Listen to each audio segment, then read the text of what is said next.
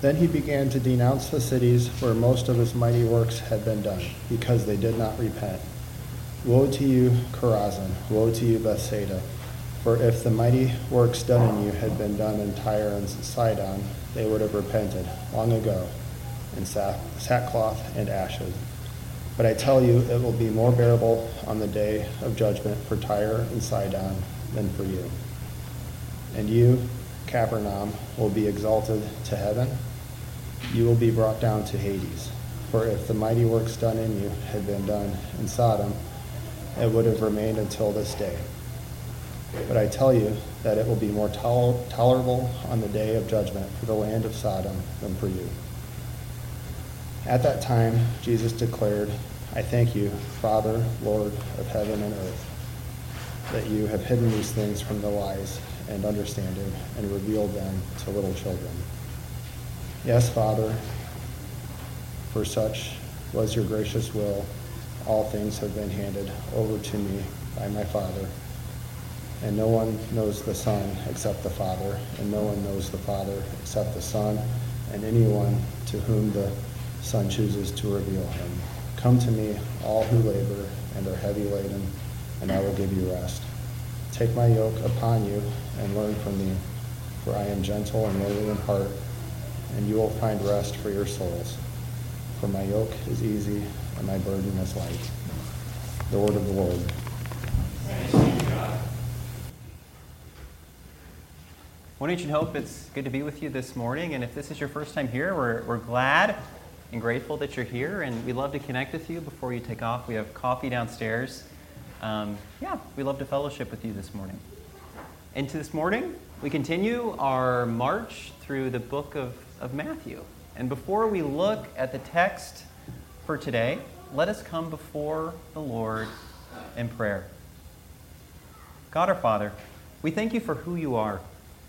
We thank you for your scripture. We thank you for what it reveals about you, and most of all, we thank you that it presents us with your Son, Jesus Christ. And Lord, may all that follows be faithful to your intention for this passage, and may your Holy Spirit apply it to our heads, to our hands, and our hearts. And we ask this in the name of Christ, in the efficacy of your Spirit. Amen. Well, let me start today with a question. I think a very important question. What is the foundational reality of human life? What characterizes the world and everything that we do in it? And I have no idea how many different answers have been provided to this question throughout the cultures and the century. However, I do believe that our present moment probably presents us with one of two alternatives. The one is new and perhaps specific to our culture. The other is the perennial Christian answer. For our culture, the answer is power. For Christianity, the answer is gift. Power or gift? Power or gift? Power or gift? Life is either fundamentally about power or gift. And perhaps the most influential prophet of power in recent times would be the French philosopher Michel Foucault. For him, philosophy was an exercise in recognizing the ways that power structures are being imposed upon us, and not just against our will, but often wholly without our perception. We're being imposed upon by power without even knowing it. The theologian Angela Franks, she explains how this might play out in everyday life. She looks at the example of furniture. She says, think about the furniture common in an 18th century American home. What can it tell us? And Franks, writing in the persona of Foucault, she asks the following: how did the chairs discipline the body? How did their arrangements in sitting rooms structure the ways that people related to each other? And then, the key question, how did all of this shape and mold the consciousness of the 18th century American? Franks then compares this with a present-day contemporary. the La-Z-Boy recliner. In contrast to the hard wood and minimal cushioning and sharp angles of the 18th century seat, the La-Z-Boy imposes a disposition of comfort and laxity upon us. It forms us. It crafts us according to a power structure just like the older furniture, but this time to modern principalities and powers, perhaps what we might call the consumerist entertainment complex. Foucault tells us to be on guard everywhere because we are always being formed by some outside power structure. And we simply can't escape this. Something or someone is always making us be a certain way, think a certain way, act a certain way. Power is everywhere. And if one power structure is overthrown, another will simply take its place. The oppressed will simply become the oppressor, and so on and so forth. And if this is true of furniture, how much more for news channels, novels, movies, public institutions? And we have to ask, are there power structures that oppress? And as Christians, we have to answer absolutely. We're called to be aware of this, and we are called to promote peace and justice in all areas of life. The individual level, the collective level, the societal level. But is everything power? Well, if it is, it's not clear how Foucault's own writing on resisting power is itself not a claim to power. How are his motives, how could they be any different than those he might impute to La-Z-Boy or Crate and Barrel, to Fox News or MSNBC, to the religious teacher or to the atheist advocate? And so we have to ask, is there any way to escape from this power? And Foucault says, not in this life.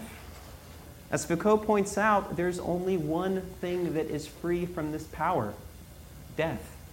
He writes, "Death is beyond the reach of power. It is the moment when the individual escapes all power, falls back on himself, and retreats, so to speak, into his own privacy." As Franks explains of Foucault's position, death is the only reliable liberation. If life is ultimately about power, then the only true freedom is death. However, the Christian answer to this question about what is foundational to reality is very, very different. Again, for the Christian, the answer is gift. If what is most true about human life is power, then our basic posture to all things is a cynical suspicion.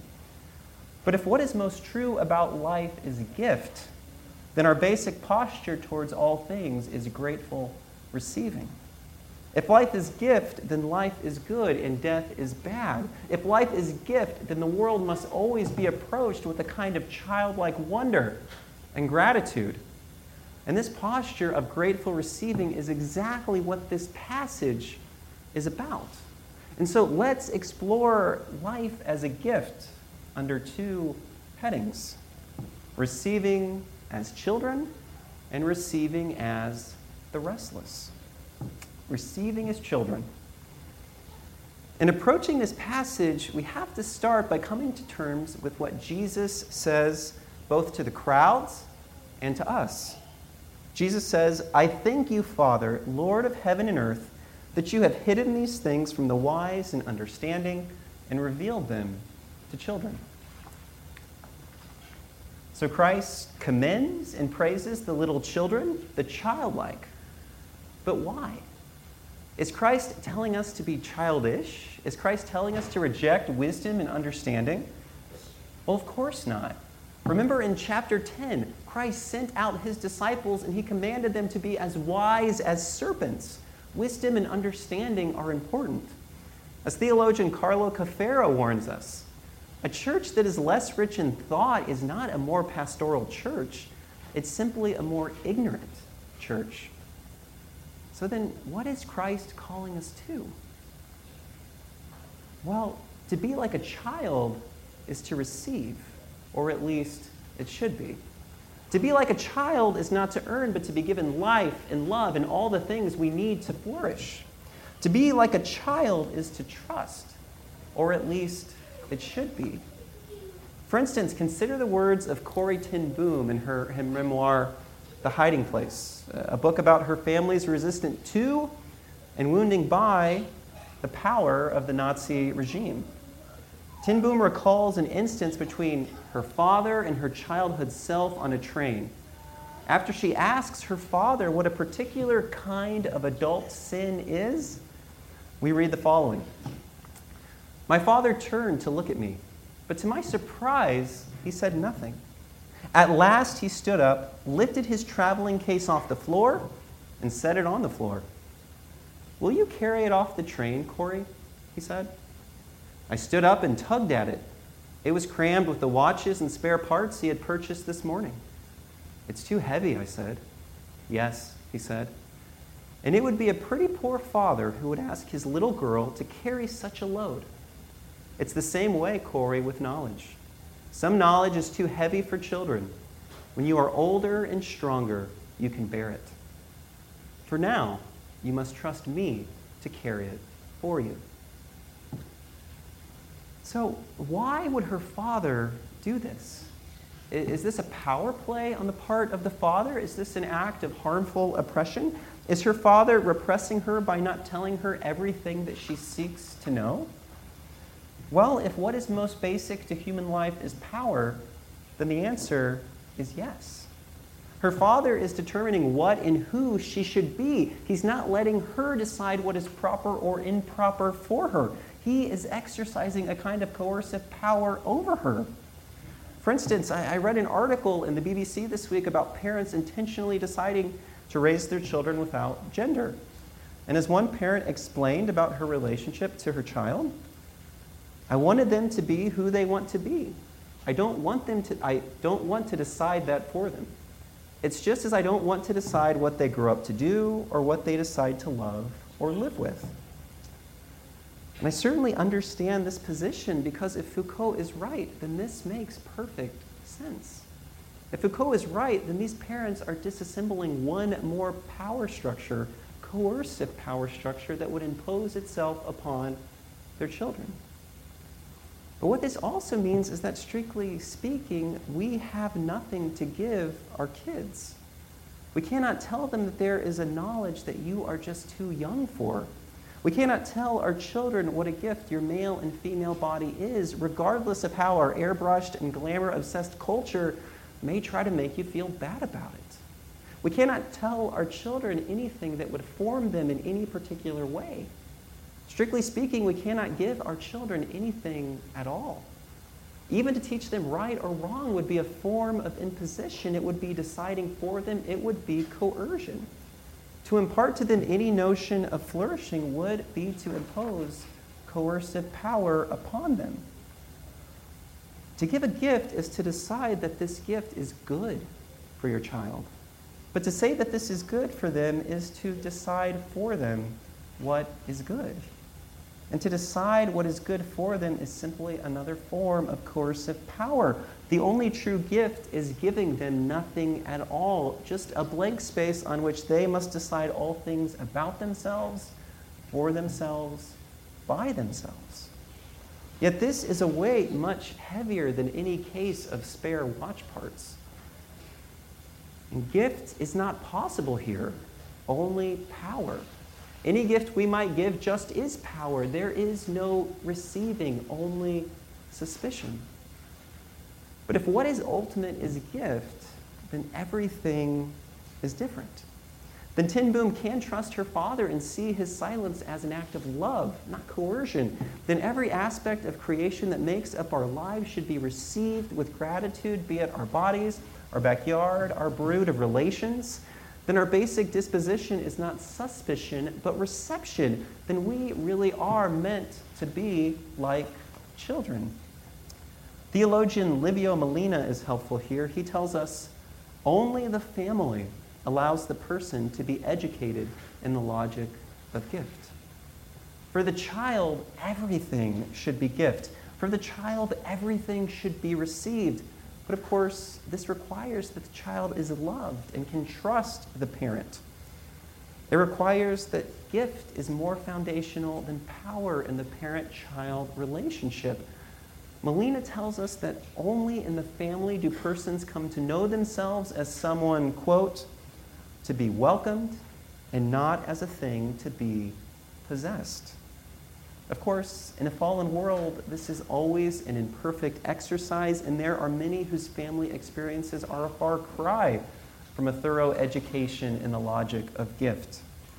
And to be sure, the hope is that the church itself would be such a family to all of its members, but especially the young ones in our midst. And this is what Christ is calling us to: a childlike reception of love and trust to receive Christ and his message. And this begins with opening our eyes right now to the true shape of our lives, where quite literally all the good things that we have are gifts. Think about the good things in your life right now. If you think the primary reason that you have them is because of how hard you've worked, you're wrong. If you think you have these good gifts because you deserve them more than everyone else, you're wrong. Think about the opportunities and advantages that you have been born with. Think about the things that have just happened to come together in an uncanny way through no planning of your own. If you think that these things are your due, you will never see them as the gifts that they are. Let that truth humble us and fill us with childlike gratitude for absolutely everything that we have. Let us always steward what we have well, but let us remember that everything we steward is a gift. It has been truly said that in a fallen world, everything outside of hell is gift. As the Apostle Paul asks, what do you have that you did not receive? And so when Christ speaks of the wise and understanding here, he is speaking tongue in cheek. He's speaking of those who have lost or forfeited the faculty, the ability of grateful receiving. The crowd is suspicious of Christ's claims, and they've lost their ability to be childlike. They think, this Jesus came through our city. He healed person after person. He served the most marginalized as if they were kings. And he proclaimed God's great message of hope. But clearly, he's up to something. Clearly, he has a hidden agenda. Clearly, there's no free lunch, and every gift has strings attached. This is just a power play like everything else. And so the crowd, trying to see through Jesus, fails to see Jesus. As C.S. Lewis writes, if you see through everything, then everything is transparent. But a wholly transparent world is an invisible world. To see through all things is the same as not to see. But Christ pushes further here. Surprisingly, Christ tells us that this childlikeness is actually a kind of Christ-likeness. Christ explains, all things have been handed over to me by my Father. And no one knows the Son except the Father, and no one knows the Father except the Son, and anyone to whom the Son chooses to reveal him. Christ tells us that all things have been handed to him by the Father, that Christ himself relates to the Father by way of gift. The medieval theologian Thomas Aquinas comments here, and he says that when Christ speaks of all things, he quite literally means all things, even his own personhood. Remember that Christ is the divine Son taking human nature upon himself. And remember that God is triune. God exists as one God in three persons, the Father, the Son, and the Holy Spirit. And to be the divine Son is to be God by way of receiving the divine nature from the Father. To be the Son is to receive Godhead eternally from the Father. The deepest logic of gift just is the person of the divine Son. His very person is constituted by receiving the divine nature from the Father. The Son's mode of being is receiving. And this is not the imposition of power, but the giving of the very greatest good. The Father gives the Son his own divine nature, the greatest good, and so the greatest gift of all. And this helps us understand, right? Why does Christ make this seeming strange transition from praising little children to speaking of his relation to the Father? Well, among other things, it helps us answer a very important question. Why was it the Son and not the Father or the Holy Spirit that became incarnate? Why was it not the Father or the Holy Spirit that became human? Well, it's because all of creation was made through the Son, through the Word. And all of creation finds its ultimate pattern and mold in the Son. Just as the Son receives all things from the Father, so the human receives all things from God. The Son's receiving of all things from the Father just is the pattern of the proper human life, the pattern of receiving all things as a gift from God. And if it's no knock on the Son's dignity to receive all things from the Father, then it's surely no knock on our dignity to receive all things from God, but the very greatest expression of human dignity. Yes, be like little children, because this most fully represents the pattern of life that humanity is called to. A life of trust in receiving, a life that images and corresponds to the very person of the Son through whom we were made and patterned. That's why Christ can move from be like little children and then directly speak about his relation to the Father. This is the mold that he wants us to pattern ourselves after. But then why would the crowd reject him? Well, this isn't new. They're doing the same thing that Adam and Eve did so long ago back in the garden. Adam and Eve received the gift of life from God. They were placed in a creation free from corruption as a gift from God, and they received the greatest gift of all, deep and full communion with God. They received everything as gift. But instead of taking a posture of childlike reception, they became suspicious. Unlike Ten Boom's trust in her father, Adam and Eve began to think that God was keeping something from them. A knowledge, a know-how, a technique to become like God himself. They began to believe that the logic of Eden was not the logic of gift, but the logic of power. And so God became not the good and gracious giver, but the insidious imposer of power. Adam and Eve believed that they could lift more than the weight of a case of spare watch parts. They believed that they could bear the full weight of their existence. And so they traded childlike trust for God for a cynical suspicion that rejected the good life that God had graciously called them to. And here, in Christ, God again comes to humanity, not walking in the cool of the day, but through the dusty streets of Chorazin and Capernaum. And again, God is rejected, and his great gift is refused and dismissed as one more power play. But we might ask, isn't it the easiest thing in the world to receive a gift? No, because to receive a gift means that we must recognize and admit that we need it. For instance, if someone saw my lawn, this could very well be the case, and they gave me a bag of fertilizer, then to fully receive this gift and so use it as the giver intends, I would have to humbly admit that my lawn is in very bad shape. Well, it's rather easy, I hope, to humble ourselves about our lawn. But the greater the gift, the more difficult it is to receive. And this is because to truly receive it, I must humbly acknowledge that I need it. And the greater the gift, the more directly it speaks into the needs and deficiencies and faults of my very person. It's one thing to admit that my lawn is in bad shape, but how much more to admit that my very soul is floundering. And yet, this is what we must do to receive the gift of Christ. Even more, to receive the gift of fertilizer, I must accept your notion of what you think a flourishing lawn is. And clearly mine does not meet that standard.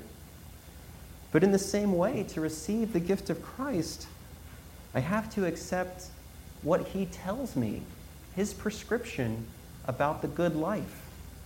A gift cannot be received without the belief that it is indeed good for me and not one more power play. And that brings us to our second and final point. receiving as the restless.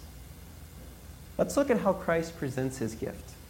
He says, "Come to me, all who labor and are heavy laden, and I will give you rest. Take my yoke upon you and learn from me, for I am gentle and lowly in heart, and you will find rest for your souls. For my yoke is easy and my burden is light." Christ is here speaking to the restless, to the weary, to those who are laden with heavy labor. And if we will not receive from God, then our only other option is to strive to make ourselves on our own terms. If it's most loving for parents not to decide anything for their children in order to avoid coercive power, then it's up to the children to decide absolutely everything. They must strive to make themselves who they are. And at first, this really does feel invigorating. The future is whatever I make it. I am whoever I make myself. My life is my own story, and I alone am the author. But again, this is a much heavier case than a box of spare parts. In fact, it's a weight that no human was meant to bear or can bear. Yet our culture celebrates placing this crushing burden upon our shoulders. Look closely, because this burden is breaking us, especially the younger generations. For instance, reflecting on the harsh criticism that's often lobbed at the younger generation. Literature professor Alan Noble, he says that his experience with his students is much, much different than he often hears in the media. And we should take this to heart given our own location here on a college campus. Noble writes, "When a young person stops coming to class, binge watches Friends for 36 hours, and can't seem to get out of bed, it's almost entirely because the student cares too much, not too little. They don't choose to tap out of life because they think winning is meaningless. They tap out because they're taught that winning means everything, and they can't envision a path to winning. If you live in a hyper-competitive society where you know you can't possibly compete against those with biological or economic advantages, why bother playing the game?" And older persons feel this too. Burnout is more rampant than ever in careers. All available weekend slots are filled with carting kids to extracurricular activities. Sleep is in shorter supply than ever before, even though our lives are full of amenities that are supposed to save us time. And busy is our most common answer to "how are you doing?" We are all breaking under this yoke, and this brings us to a deep, deep irony. The charge to overturn any and all attempts of others to tell me who I am, to undo the supposedly coercive power, actually becomes the very heaviest of burdens. But think about what Christ presents to us here. "My yoke is easy and my burden is light." What is Christ saying? He's calling us to rest, but he does so by giving us a yoke, which just seems contradictory. How can we be given rest by a yoke? How can we be lightened by a burden? Well, think back to the gift. To truly receive a gift can be a hard thing. If we truly receive fertilizer as a gift, not only must I humbly acknowledge that my lawn is in bad shape, but I must also work to actually fertilize my lawn with the fertilizer. If I don't put the fertilizer to use, I haven't truly received it. A gift then does come with a burden. A gift must be used. But surprisingly, this greatest of all gifts comes with a burden that is light and easy. It's a burden that gives us rest. What then is this gift? Well, let's look at how today's passage begins. Jesus began to denounce the cities where most of his mighty works had been done because they did not repent. The reason that Christ rebukes the crowds is because they didn't repent. This is what keeps them from receiving his gift. This is what keeps them from becoming little children who love and trust and receive This is what keeps them striving and striving and striving to make and define and establish and prove themselves. This is what keeps them restless. And so we have to ask, well, what kind of gift is it that begins with repentance? The very greatest gift. Look at what Christ says to the city of Capernaum. You, Capernaum, will you be exalted to heaven? You will be brought down to Hades. Christ tells us that those who seek to be exalted above others will actually be brought down. This is the same power dynamic we saw in Eden. Adam and Eve try to become like God in God's place. They try to exalt themselves to heaven, but in trying to do so, in trying to exalt themselves, they fall. And now we are all fallen. We're all like Adam and Eve. We are all like Capernaum. Yet Christ tells us that the logic of gift is exactly the opposite. It's not us working our way up to heaven, but heaven lovingly coming down to us. It's not us putting ourselves in God's place, but God putting himself in our place. In Capernaum, we see the paradigm of power. In Christ, we see the paradigm of gift. And this is why we can trust Christ. This is why the God of infinite power can be trusted as the God of infinite love and infinite mercy. In Christ, God himself, the very God who created and upholds the universe by his power, he became human. In Christ, the greatest of all power, divine power, becomes weakness for the sake of gift. But how is this gift? Well, it's gift because what Christ uses his power to do. By his power, Christ takes upon himself the weakness of human flesh. By his power, Christ lives the perfect human life of love, giving himself, his very self, fully to God and neighbor. And this should not surprise us, since the divine Son is the very archetype, the very pattern of the human life. By his power, Christ suffers on the cross the very judgment that we deserve for rejecting God's many gifts and imposing wrongly our power upon others. By his power, Christ's human body is placed in the tomb, and like Capernaum, Christ's human soul descends to the place of the dead.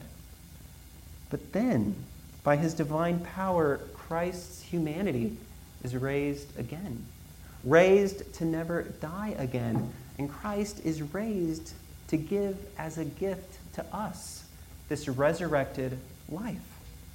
Christ says to us, repent and put your faith in me.